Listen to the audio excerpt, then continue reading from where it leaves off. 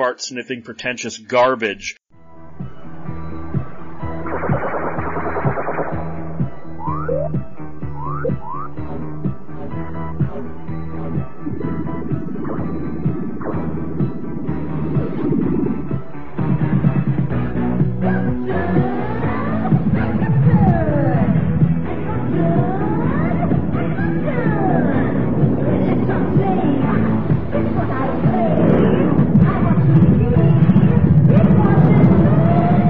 Radiodrome.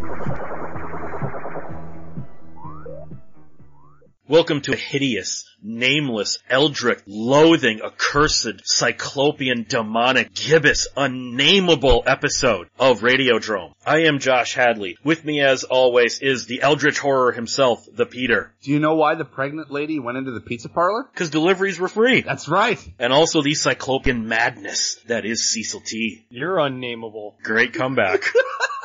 You know, look, I'm tired. We're going to be talking about H.P. Lovecraft tonight, if you couldn't tell by me listing off some of his most famous words that he's used hundreds and hundreds of times in his stories. But before we talk about H.P. Lovecraft, what you guys need to do is go to adamandeve.com. Use the promo code DROME, and you will get 50% off of a single item, 3 free DVDs, a free sex swing, and free US shipping. But also, there is the digital condom that is Nord. If you want to maybe get around region-locked content, you want your data encrypted, you want your identity encrypted, you maybe want to surf the internet completely anonymously, what you need is a VPN, a virtual private network, and that's where Nord comes in. They're one of the best on the market. What you do is you go to 1201beyond.com/Drome VPN, and you will get 3 years of Nord's protection for only $3.49 a month. That's 75% off of a 3-year plan. Go to 1201beyond.com/Drome VPN. So tonight, we got Halloween coming up, so I thought we'd talk about H.P. Lovecraft movies. Now, I don't want to talk about anything that is Lovecraft-inspired, although I have a few on my list that are technically cheating, but I'll talk about that. Nothing that he inspired or is,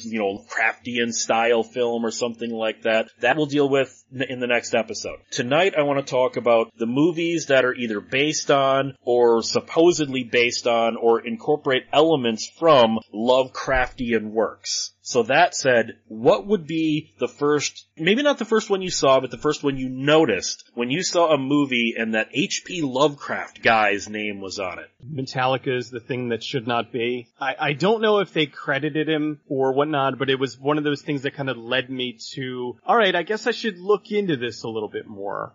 There was Obituary's Cause of, what was it? Was it Cause of Death? Yeah, Obituary's Cause of Death, their second album, which had the cover from, it was one of the compilations of Lovecraft's works. And I actually have that paperback too. I did. The one with that original cover. Yeah, the one with the spider and the guy in the web on the tree, and that Yep. always got, cause I had the album cause I love death metal, and I had seen that in a bookstore, and I was like, okay, I guess I have to get this, and then I was like, oh right, this is that Lovecraft guy from Reanimator that I had heard of, and it was really cool. It was just interesting. It was weird. It was just so different from a lot of other stuff that was out there. It was just bizarre, and it kind of introduced me to the concept of cosmic horror, and which has been used in increasing amounts lately. It just seems that more and more we're getting a lot of that for better or worse. I mean, some things are really great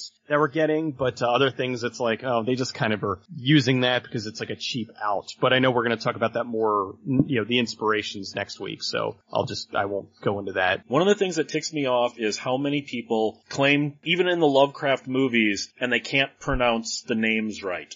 Like, it's not Cthulhu. Because a lot of people, when Lovecraft was still alive, a lot of his friends Isn't it and like contemporaries... Cthulhu or something? Yes, it's supposed to be pronounced with the tongue at the top of your mouth and like you're spitting the name out. Cthulhu. It's the call of Cthulhu. Go, folks. Like, you may call Metallica dumb, but they've been pronouncing it right the whole fucking time. It's the call of Cthulhu. Cthulhu. It's not Cthulhu. But then again, these are the same people who say Neanderthal. Okay, the T and the H in Neanderthal are together, but they're not pronounced together. It's pronounced Neanderthal. When you say Neanderthal, it makes me want to punch you in your baby makers. Why don't you go make a GIF about it?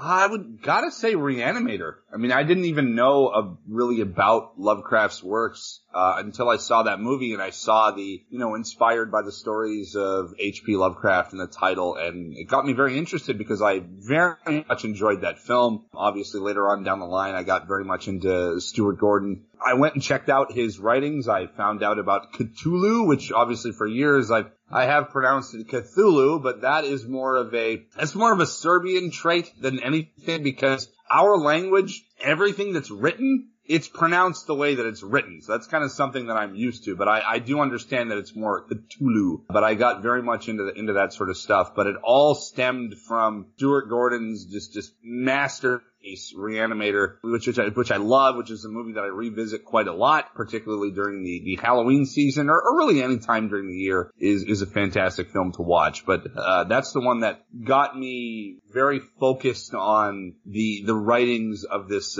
very strange man by the name of H.P. Lovecraft. Howard Philip Lovecraft, and in a way his writing was very stunted, because he would use the same terms and the same themes again and again and again and again and again. Like, I read that list of words: hideous, nameless, eldritch, loathe, accursed, cyclopean, demonic, gibbous, unnameable. He's used all those words hundreds of times in his stories. He has this great quote, though, which is basically sums up Lovecraft. The oldest and strongest emotion of mankind is fear, and the oldest and strongest kind of fear is the fear of the unknown. That's cool. That basically sums up Lovecraft. It's so strange. You're trying to explain Lovecraft to somebody who's never read one of his books. It's kind of hard to explain how when you look at a movie, you can just go, this has such a Lovecraftian style to it. If you know what you're trying to look for, you can see a Lovecraftian style, and that's what we'll deal with next week. But this week, and we're not going to go in chronological order or anything, let's look at some of the movies that are at least on paper adaptations or partial adaptations of Lovecraft stories. Such as, I absolutely hated this movie from a year or two ago. I thought it was absolute fart-sniffing pretentious garbage. That movie Annihilation is supposedly, although it's uncredited. Trash. Yes, that was pretentious. That was almost Terrence Malick level of, my God, you are totally sucking your own dick here, aren't you, Alex Garland? But with all women, and it's so colorful. It was gray, it was bland, it was garbage, and the pacing was shit.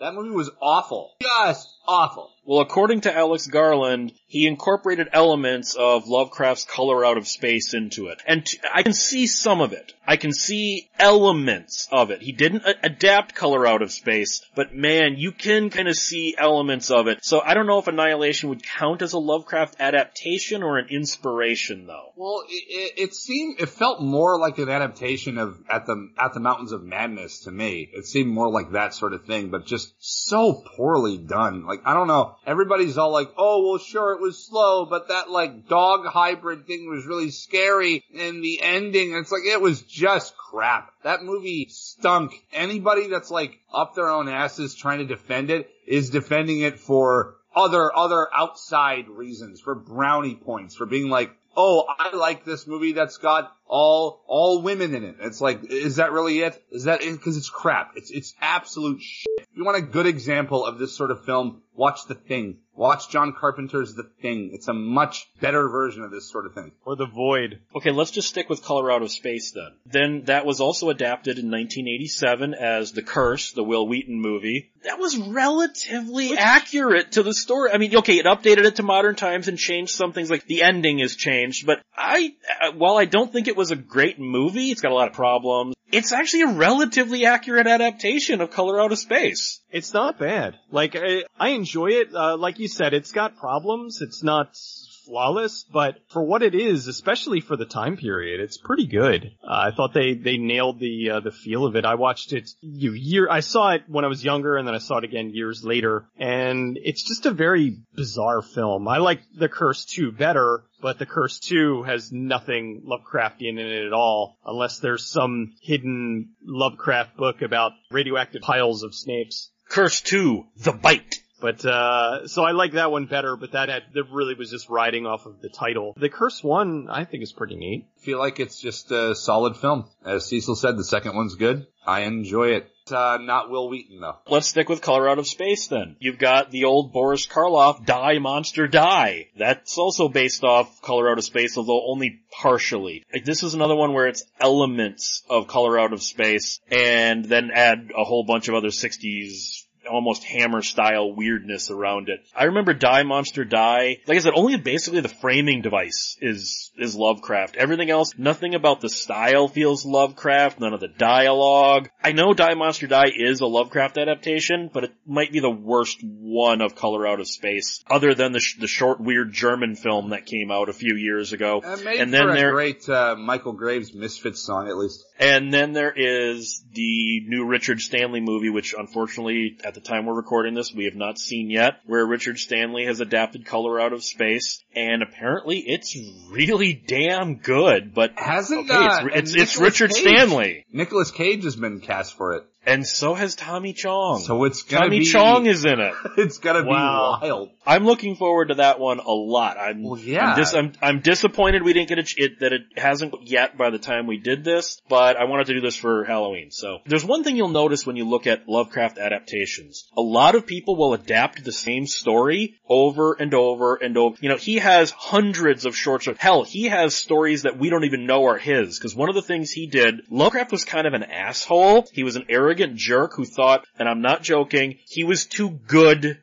to work. So he refused to get a job. So to make ends meet, he would ghost write for other writers. With that said, there are Lovecraft stories out there that we don't even know are Lovecraft stories because no one kept a record of who ghost wrote who. So there are stories out there that we might not know are Lovecraft that actually are. But that out of the hundreds of stories he wrote, people seem to only adapt the same 12. They only know, I guess, what has become his most famous works. So consequently, we're stuck in this weird limbo where only the most popular stuff gets adapted. That goes across the board with a lot of other things. Like, think of how many movies just constantly get remade. Think of how many books constantly get readapted.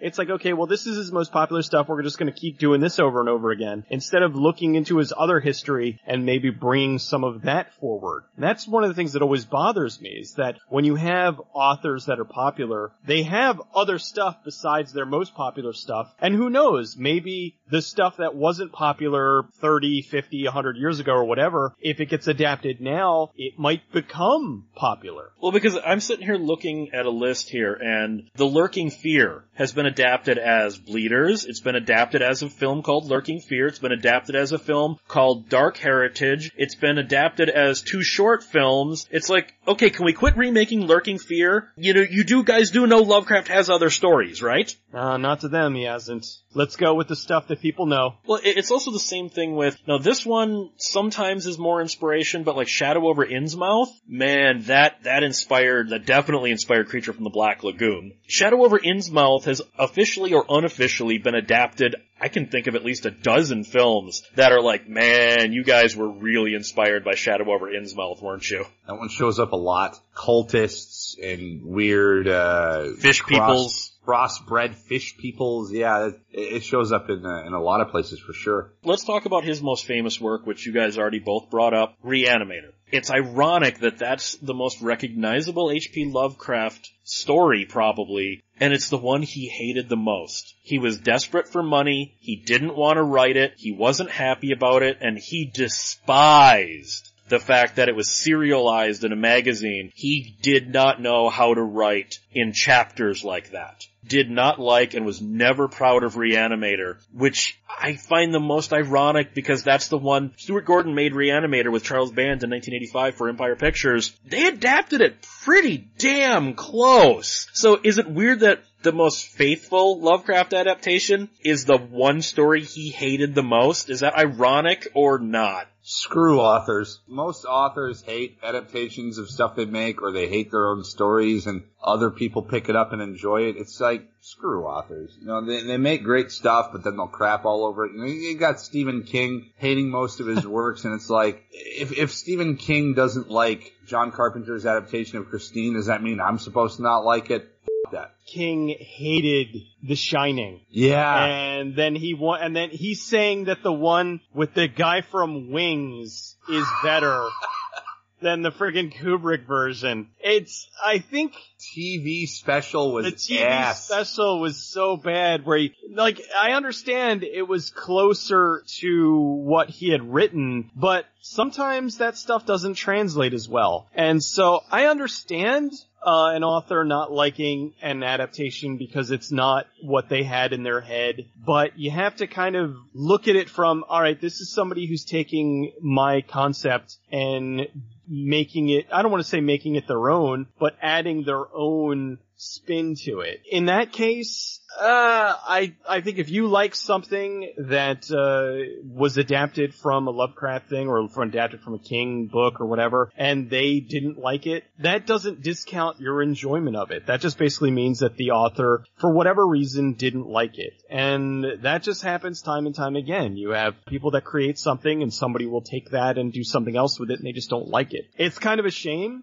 that his most famous work is something that he doesn't like. Whatever, you know? Stuart Gordon got kind of a reputation of being the Lovecraft guy for a while, because he's made like 4 Lovecraft adaptations, and there's some of his, I think, best movies. Let's stick with Reanimator for just a moment, though. So the Reanimator sequels, Bride of Reanimator and Beyond Reanimator, are original works. They're not actually, they're based off Lovecraft characters, obviously, in the Lovecraft setting. What I find the strangest about those is they don't feel Lovecraft at all, and I don't know if that's a benefit or a deficit. Reanimator really does, if you know what Lovecraft's style and Lovecraftian is. It's not as much as like, with Cthulhu or Azeroth or anything, nameable or anything like that. It's not the cosmic kind of unknowns that Lovecraft is most famous for, but there's definitely a Lovecraft feel to the first film. I don't know if it was intentional or just maybe the time periods they were made in, why Bride and Beyond, which I both think are disasters of movies, do not feel Lovecraftian, because you'd think Stuart Gordon and Brian Yuzna more specifically on the sequels, would have tried to keep that Lovecraftian feel because that's what everyone loved about the first movie. I don't know. It's weird with the way that they worked. I think he also had a significantly less budget, or significantly smaller budget than he had with the original Reanimator. So there are different things that factor into it. You never know without actually talking to them or going back in time, so to speak, and finding out what was happening. There may have been various issues as to why it didn't go in the same direction. Or maybe they just simply said, you know what, we already did it this way, let's try to do it a little bit differently. Well, as I talked about in a previous episode with Bride of Reanimator, to me, Bride of Reanimator is just a disjointed mess. It feels like 5 different scripts all thrown into a blender and they said, hey, every 20 minutes we're going to adapt a different one of these sequel ideas we had. Bride of Reanimator is just a complete mess.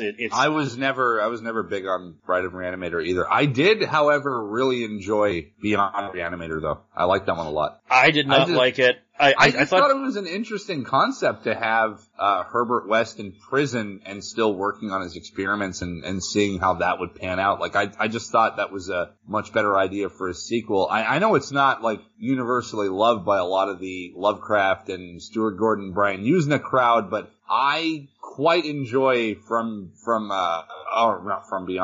Reanimator quite a lot. I think that one's cool. There was also Castle Freak, which was based on the Lovecraft movie The Outside. See, I was never big. I don't dislike Castle Freak. I never understood the love for it, though. I just think it's an okay movie. Awesome. What are you talking about? The effects are great. It's really gruesome. It's really disgusting. The Castle Freak itself is disgusting. You've also got Jeffrey Combs and Barbara Crampton in that weird relationship that they're in, that failing marriage, and he brings a hooker to their home and stuff, and it's got that nice element of sleaze to it. The daughter of theirs that he caused to go blind, and that great self-sacrificing tragic ending. I think Castle Freak is an unsung classic. And of course that disgusting visage, that disgusting visual of that half chewed up, mangled penis of the Castle Freak that we're subjected to every time he's running around and he's stalking the premises looking for Barbara Crampton and her defenseless, blind young daughter so he can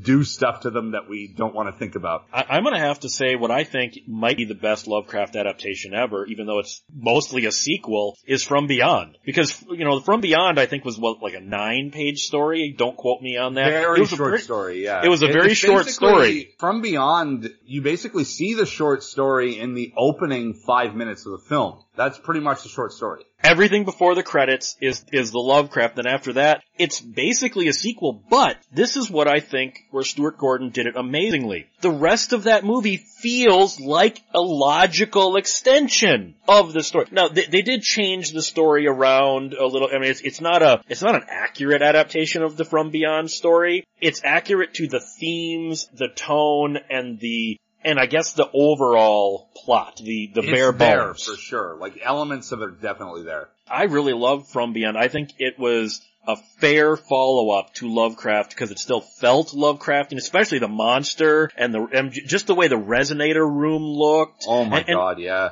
Maybe this is just me, but with Color Out of Space and From Beyond, and a lot of times when people adapt Lovecraft, they go for a purple color scheme. I don't know if that's intentional or not. Purple is a big recurring color in Lovecraft's adaptations. I don't know if that's telling or just one person did it and then someone else said, well, okay, purple's what I saw with Lovecraft, so we'll go purple again. I don't know. Yeah, From Beyond is just a very purple movie. Bizarre, but it just feels really uncomfortable and weird. Especially the first time you see it. If you see it when you're younger, it's very confusing. And then when you see it a little older, it's still confusing. But it's just a bizarre but very good and very unique movie. Aesthetically pleasing, very syrupy.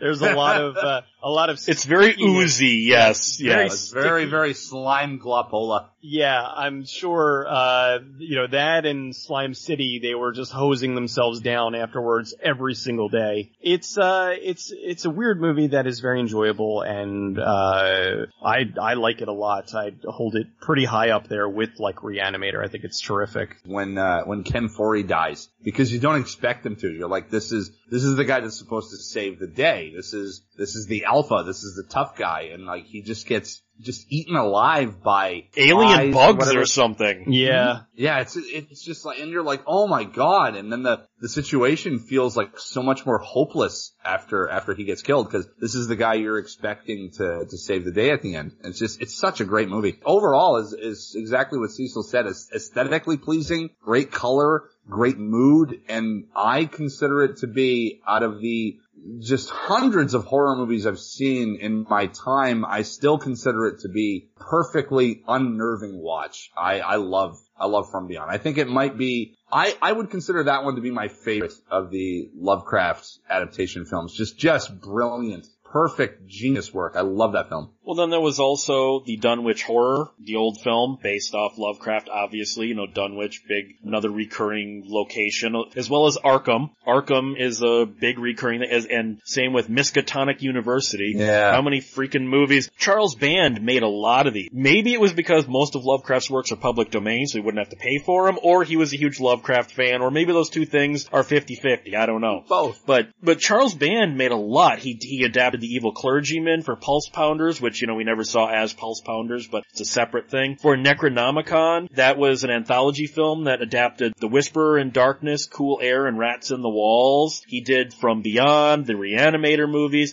I think Charles Band really liked H.P. Lovecraft, and I don't think that's a bad thing. No, not at all. And he handled the material quite well. But then sometimes, and I don't understand why you would do this, where you have like a Lovecraft adaptation that you don't want to call it, like The Haunted Palace. It's actually based off of the case of Charles Dexter Ward, but it's named after an Edgar Allan Poe story, and you go, what are you doing? He also came to television. On an old Night Gallery episode, they adapted Cool Air. And the only reason Cool Air kind of doesn't work as a story now is, okay, I gotta give Lovecraft a little bit of credit here because of when the story was written. When Cool Air was written, the idea of air conditioning was a brand new concept. So the fact that that's not how air conditioning works at all, he gets a slight pass on. But basically, Cool Air is about a guy who's dead, who refuses to die, so he lives in what is then a brand new kind of air-conditioned apartment, and when the air conditioning goes down, he starts to dissolve, so he surrounds himself with ice. Yeah, that's not how any of that works, Lovecraft, but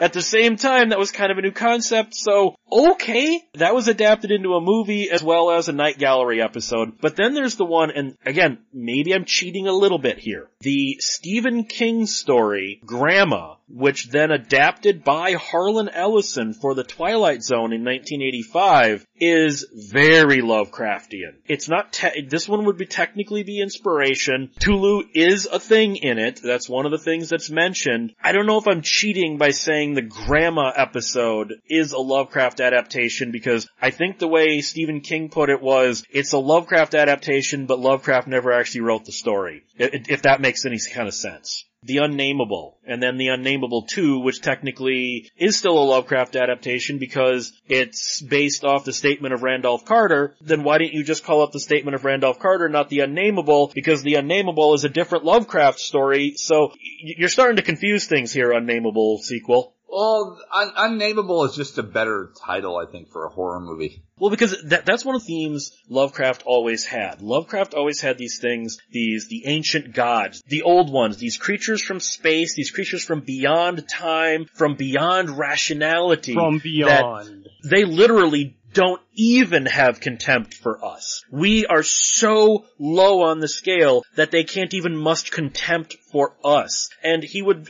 revisit this theme over and over and over with all of these strange gods, and that's where the term cosmic horror comes from.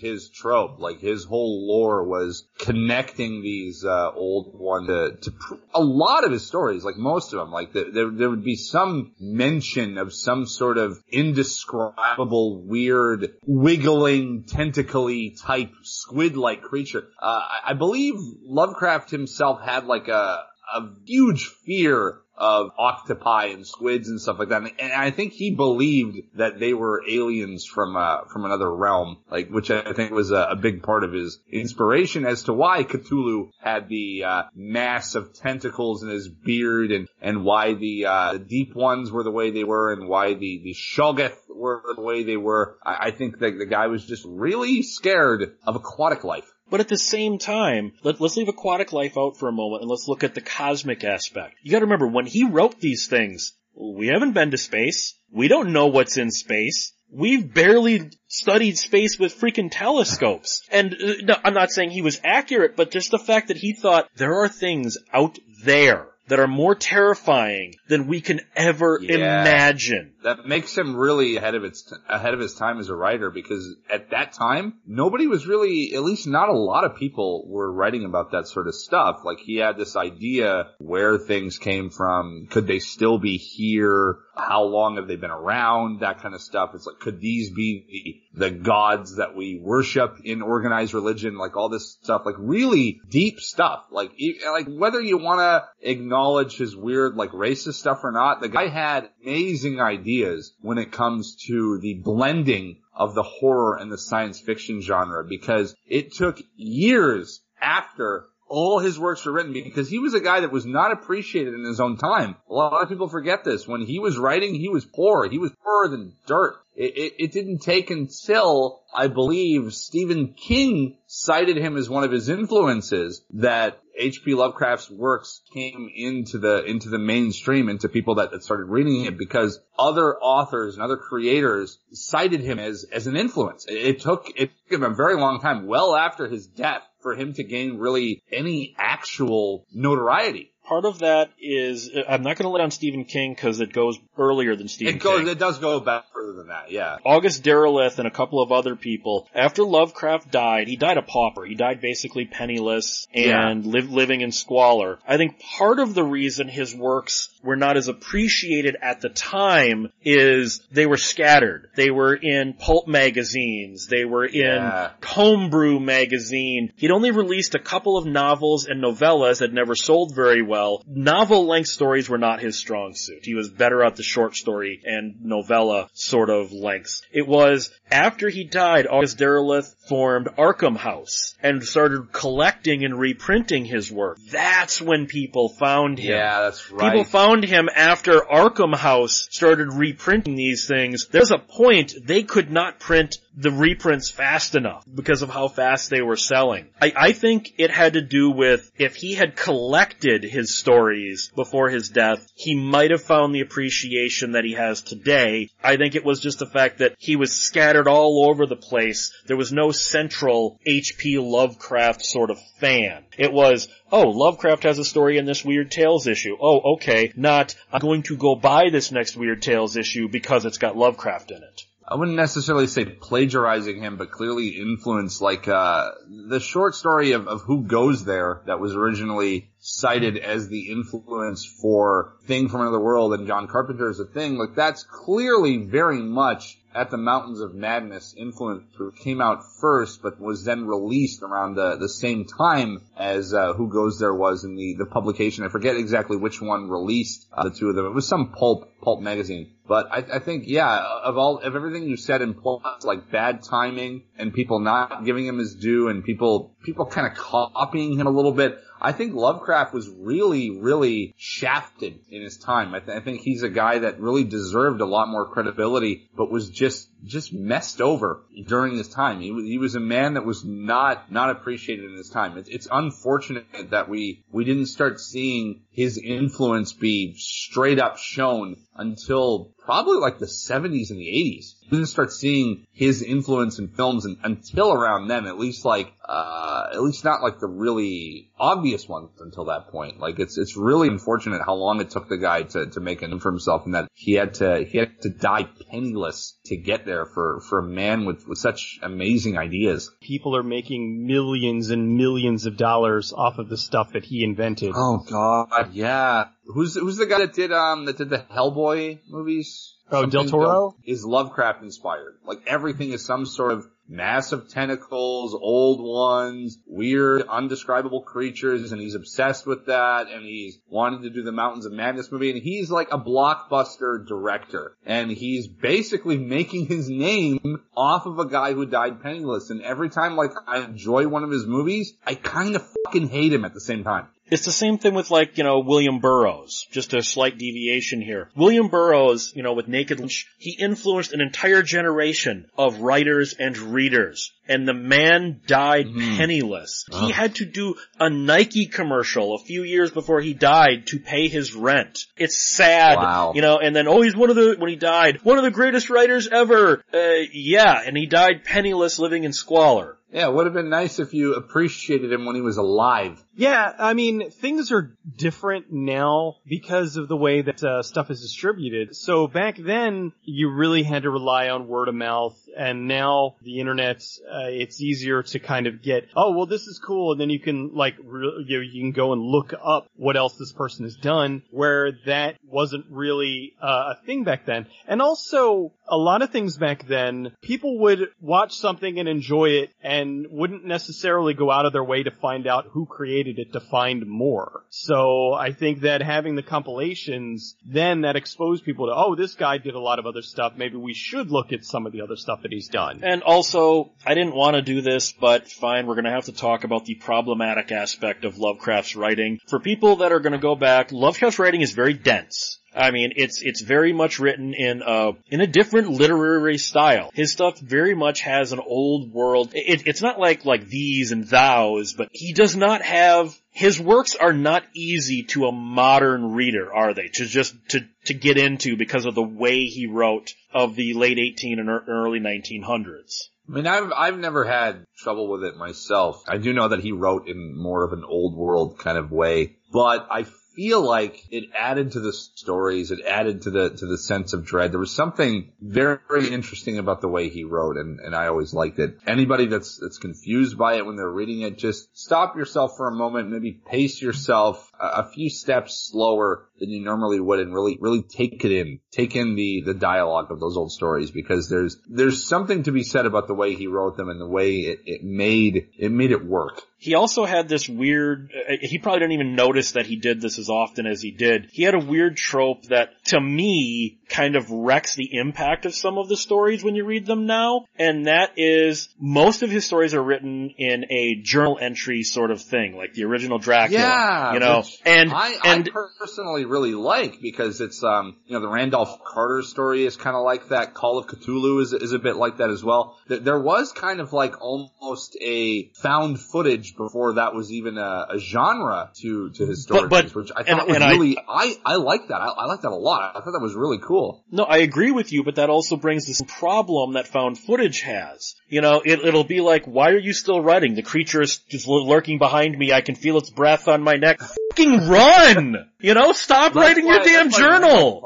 Why Randolph Carter works so well as a story, because it's the account of somebody who had seen this or heard this happen to somebody else, to their colleague, and they're explaining it to the police, which is why that story works so well and why it works as well as it does, because it's the account of what happened to somebody. It's not while it's happening. It's something that is past tense, which is it's just brilliant. Like, Randolph Carter is one of my favorite of Lovecraft stories, and it still makes the hair stand up on my forearms, and it still makes me feel kind of, that feeling of looking behind you while you're reading it, because there might be something lurking in the shadows. Just a great little intense horror story written from the perspective of somebody that didn't see but heard his best friend and longtime colleague get ripped apart by some sort of unnamed horror. Oh, so, alright, I said we're going to talk about the problematic aspect. If you're a new reader to Lovecraft, the one thing that you're going to notice very quickly, Lovecraft was a racist, a sexist, and an anti-Semite. And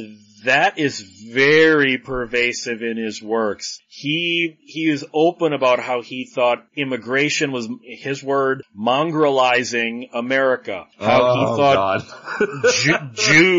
Jews were diluting the white race. He did not have a strong feeling for women. Uses racial epithets pretty loosely, to the point where in real life he had a cat that had this name. It was a black cat, and the cat appears, I can't remember, was it in Whisper in the Darkness or Dreams in the Witch House, where the cat is named Nigger Man? Oh my I can't God. remember, but okay, that's one of the things that if you try to read Lovecraft today, it's problematic. That really came up about 3 years ago, where the H.P. Lovecraft Literary Horror Award is given out every year, and the thing you get is a bust of Lovecraft's face. Well, this was the first year it was won by a black woman from Africa, and she was very offended that a man who thought she was a vile beast made from the leftovers of mankind when God created man is now the highest achievement she's ever gotten, and that this man's face looking at her is the biggest achievement she's received to date. So they've now changed the Lovecraft Award. It's like a tree in front of a dying tree in front of a moon now. Is that political correctness run amok, or is it, do you have to acknowledge I don't think it's political correctness, because his stories are pretty racist sometimes. I can't defend some of the things he puts in there. I mean, it's undeniable that there were racist elements in his stories. Particularly if you want to go back and read Reanimator, there's a lot of anti-black stuff in there. I mean, you can equate that to the politics of the time. You can equate that to the fear of the time. I'm pretty sure at that point in history, every race was afraid of every other race and was racist to an extent to every other race. Lovecraft himself was a very sheltered young man, a sheltered young boy who was his mother basically kept him in the attic, didn't let him socialize with anybody. So I feel like he had this fear of the world at large, not just of what could be a cosmic looming terror upon the human race, but on other races as well. And not necessarily defending what he thought about other people, but there is a motive for the way that he felt about stuff, and a lot of it can be attributed to how far back in time that was and how sheltered he was as a child. I want to ask a qualifier though. So then, because I agree with you, but would would he be racist or xenophobic? Because those are differences. There are differences between Both. racism and xenophobia, though. I would say both, because he obviously had a hatred for certain races, and he obviously had a xenophobia of those races coming in, intermingling with his neighborhood and intermingling with that society, and he had that xenophobia of other cultures coming in and that fear of it. And again, I don't agree with that mindset, but it all comes from the way he was brought up and that time and how racist at large that time was in general. So I would say both. I'd say he was both racist and xenophobic. He was very much afraid of other cultures coming in and intermingling with his way of life. I guess it wasn't too bad, though, because his anti-Semitism, he set it aside long enough to marry a Jewish woman, so I don't know if that's the power of Jewish pussy, or if he just was actually able to conquer his anti-Semitism and say, I actually can see her as a person and not a Jew. Some of the things are just elements of the time, but from what we had spoken about before the episode started, his views were extreme even by the time period. So you never know what goes on in someone's life, and I'm not justifying his racism or xenophobia at all. I think that they're terrible. It's awful. And it's sad that somebody who is so influential also he just hated other races for no other reason than the fact that they were another race. So I think it's terrible. I think it's a shame. On the same token, you can't dismiss what he was able to do. You can't dismiss his influence. He was a horrible person from that perspective, but he also was an incredibly influential person. So it's a case of really, really removing the art from the artist. And I don't hold it in the same regard as someone like a Harvey Weinstein, who actually raped women. He legitimately did things to ruin people's lives, where I'm pretty sure that the guy who wrote stuff and died penniless didn't really have that huge of an impact upon the people who he looked down on. So I think that Lovecraft was really more like a proletariat kind of guy, just sort of working class. Even though he didn't want to work, he wanted to work as a writer, a very penniless writer, and he just wanted to put his stuff out there. Whereas Harvey Weinstein was a guy who was, working in the 80s, working on screenplays, and was a guy who knew the rules of our current culture and still broke them and violated women and other actors and put people on the back burner because he felt like he could do it because of his stroke, and he used his influence and his power to do what he did. Whereas Lovecraft was really more of a product of both his time and a sheltered childhood and an incredibly impoverished lifestyle. But I also think in Lovecraft's case, it comes down to a lot of ignorance. Oh yeah, he was ignorant and he was stupid when it came to race. Harvey Weinstein chose what he did. He did. Oh, he chose exactly what the type of life that he wanted to lead, which makes him way more of a monster, like in general. Like if you compare him to most people that have done these sort of things, like Weinstein absolutely deserves to be ostracized from the public for the type of things he does. About Lovecraft, you see more and more Lovecraft adaptations today. Again, partially that might be because the bulk of his work is public domain, so anybody can adapt what they want. Mm-hmm. Or do you think that as we've gone along, Lovecraft has become easier or more difficult to adapt? I actually think it's become more difficult to adapt because a lot of these stories are kind of unadaptable. Again, I haven't seen Stanley's Color Out of Space. That's kind of an unadaptable story. I mean, literally, it's hard, the color from the meteorite is supposed to be something, a color mankind literally cannot conceive. Well, you literally have to conceive that in a movie. You know what I mean? There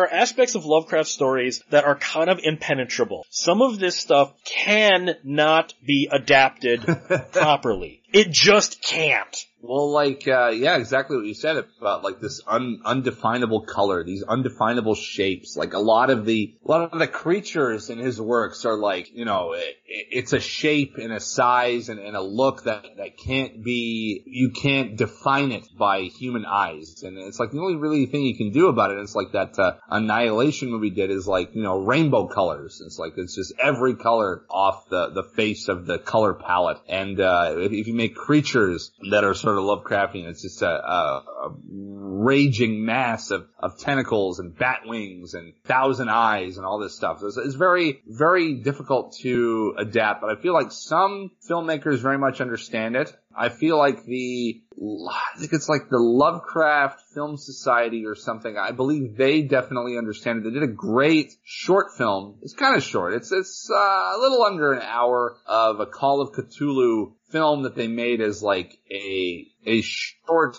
Are you talking about that black and white one? Black and white one, yeah. Oh, that was brilliant. That was great. That is perfectly captured the story of that with Relay rising from the depths and Cthulhu just being in like spotlight, almost like the moon, and you see his just his shape as his hand reaches for the ship, and it's just a great little thing with cultists and everything. I feel like they really understood it, and that's a film that needs to be seen by more people, and more filmmakers need to take note of what this like smaller company is doing with this kind of material, because that was great. This like silent film era style, the Call of Cthulhu, which I think is, as far as that source material goes, is the best I've seen of that adaptation. And really, if you think back to it, not a lot of filmmakers have really actually done an adaptation to Call of Cthulhu. I feel like a lot of filmmakers are kind of threatened by it because they don't know what direction they're gonna go in. It's like, do we show Cthulhu? Do we show more of the cultist kind of stuff? Do we tell it from more of like an account standpoint? Like, it's a very hard story to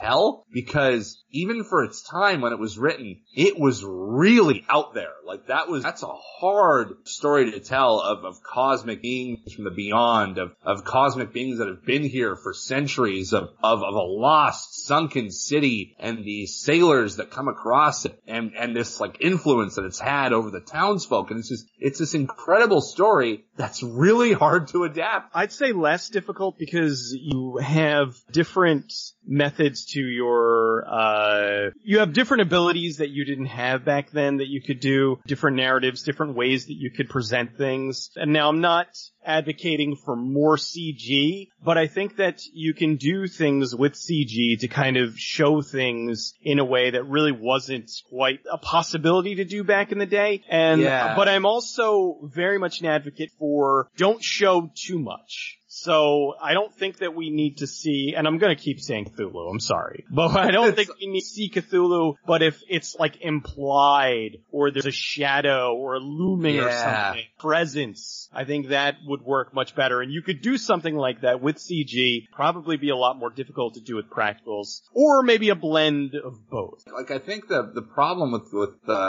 Cthulhu or whatever is that, like, you don't want him to be Godzilla. You don't want him to be this, like, massive monster that's tearing up a city. And that's kind of what he is. He comes up from the depths, and he makes everybody go insane, and he's got the wings and the massing, raging tentacle beard and all this stuff. But you want him to be more of a presence. You don't want him to pick up buildings and throw them and stuff. It's like you want him to be more of this like shadow that's like a looming terror. Like it's difficult to adapt him because you don't want it to come across as like a cheesy big monster. You want it to because that's not what Lovecraft is. That's not what a Lovecraft story is. But Lovecraft stuff is about mood and atmosphere and dread. A lot of his stories are about incoming dread. These things are so unnameable that just setting eyes upon them will drive you to madness. Yeah. That's a Lovecraft thing. That's really hard to capture on film without being goofy. Yeah, that feeling of impending doom and impending dread. That's like really a lot of what his stories were trying to encapsulate. And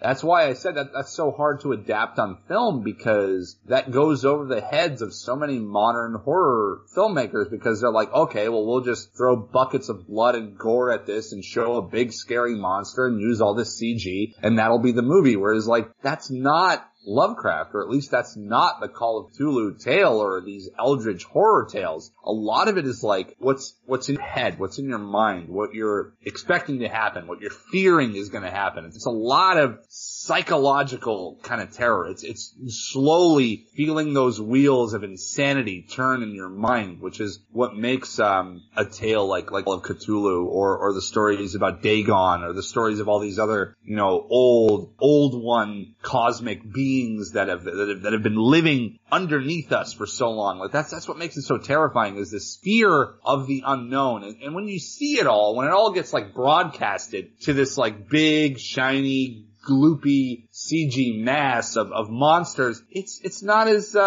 scary as it was intended to be. Really a Lovecraft story, and again, not all of them, but how many of these are about someone going crazy? I think A Fractured Psyche is almost a bigger recurring theme than sort of Entity from Beyond. Yeah. When it comes to Lovecraft. That is hard to adapt, because we're talking about the films. As much as I love Reanimator and From Beyond, there has never been, to date, an accurate adaptation of a Lovecraft story. There's been close, but, we've changed it to modern times or something like that. I don't know if you could accurately adapt a Lovecraft story to film. I don't know if that's possible. The only one I can think of is that, like, silent film era style of the Call of Cthulhu story. That's the only one I can think of that really one came close. That one came came pretty close. Probably closer than any other adaptation has come to. Like, that one, if you've read the story and you watch that movie, like, it's very close. And I feel like that's one of, like, the most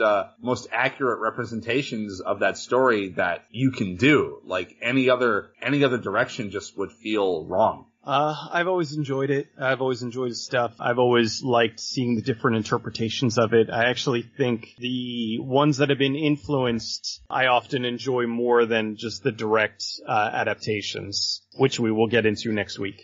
Both. I mean, I love the direct adaptations and I love the influences. Like, there's a lot of great Lovecraft style films, like the Mouth of Madness, which was a great John Carpenter film that blended a lot of those styles, among others that I'm sure we're going to talk about. Just the overall lore of Lovecraft is so fascinating. Like, this guy that at the time was really one of the only people that was writing about this sort of thing, this like cosmic horror, this terror from the depths, this terror from the stars, like mental illness, like people going crazy, like this stuff that nobody was really writing about at the time, which is like, even though he was a racist, sexist, bigoted asshole, he had this genius about him. These ideas that were stirring around in his head that he wrote down that were just like, God, they were like 60 to 70 years ahead of its time. Like, it's amazing what he was writing, like far beyond writers like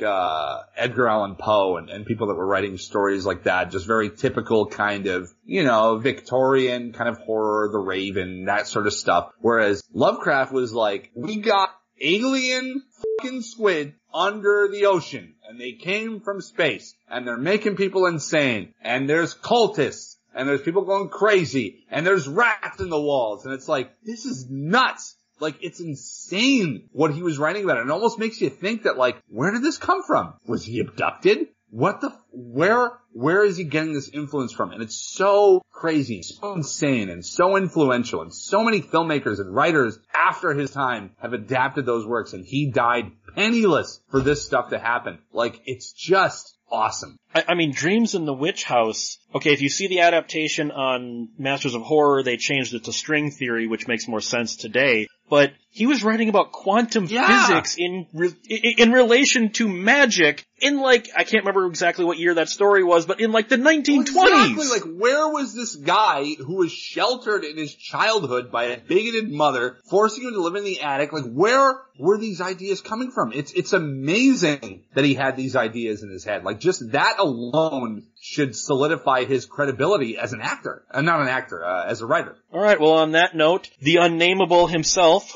although I will name him. Cecil, where can he be found? You can find me, being the thing that should not be, over at goodbadflix.com, as well as goodbadflix on Twitter, Twitch, Facebook. Oh, YouTube, yeah, the YouTubes. YouTube, goodbadflix, as well as 1201beyond.com. See, I'm having my brain sucked out by an eldritch beast. There's the Fishman of the North who will slowly be turning into the demon once known as Sargeroth. Or Peter. Where can he be found? You can find me chanting Cthulhu Fatagan on Twitter at Cinematica, Facebook, The Cinematicus, YouTube, The Cinematicus, 1201beyond.com with the fine programming, and on Patreon at Cinematica. And then you can find me slowly going mad as my fractured psyche cannot comprehend the depths of 1201beyond.com, which you can also contact us at 1201beyond@gmail.com. Guys, have a happy Halloween. We'll be back for another episode where we look at the influence of H.P. Lovecraft. Try to be a cut above, keep one foot in the gutter, one fist in the gold. Have a good night.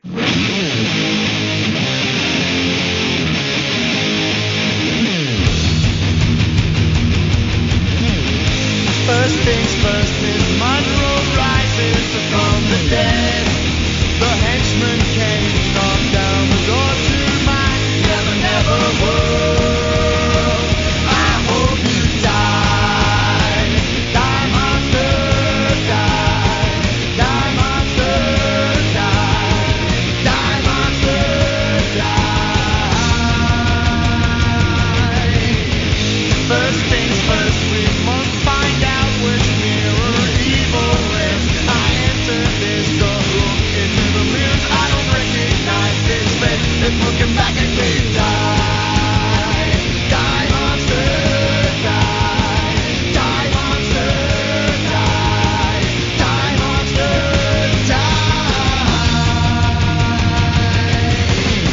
There's a place where the mirrors don't lie.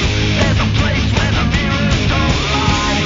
There's a place where the mirrors don't lie. There's a place where the mirrors don't lie.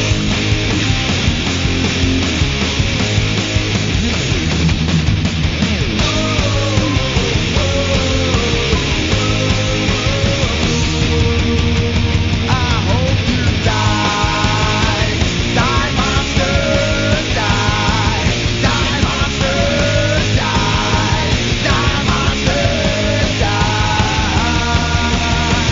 There's a place where the mirrors don't lie.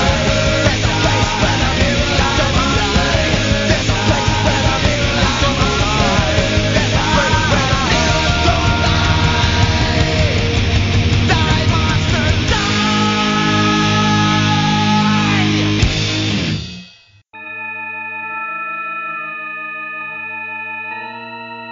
Radiodrome is a 1201 Beyond production. Find it and other great content at 1201beyond.com.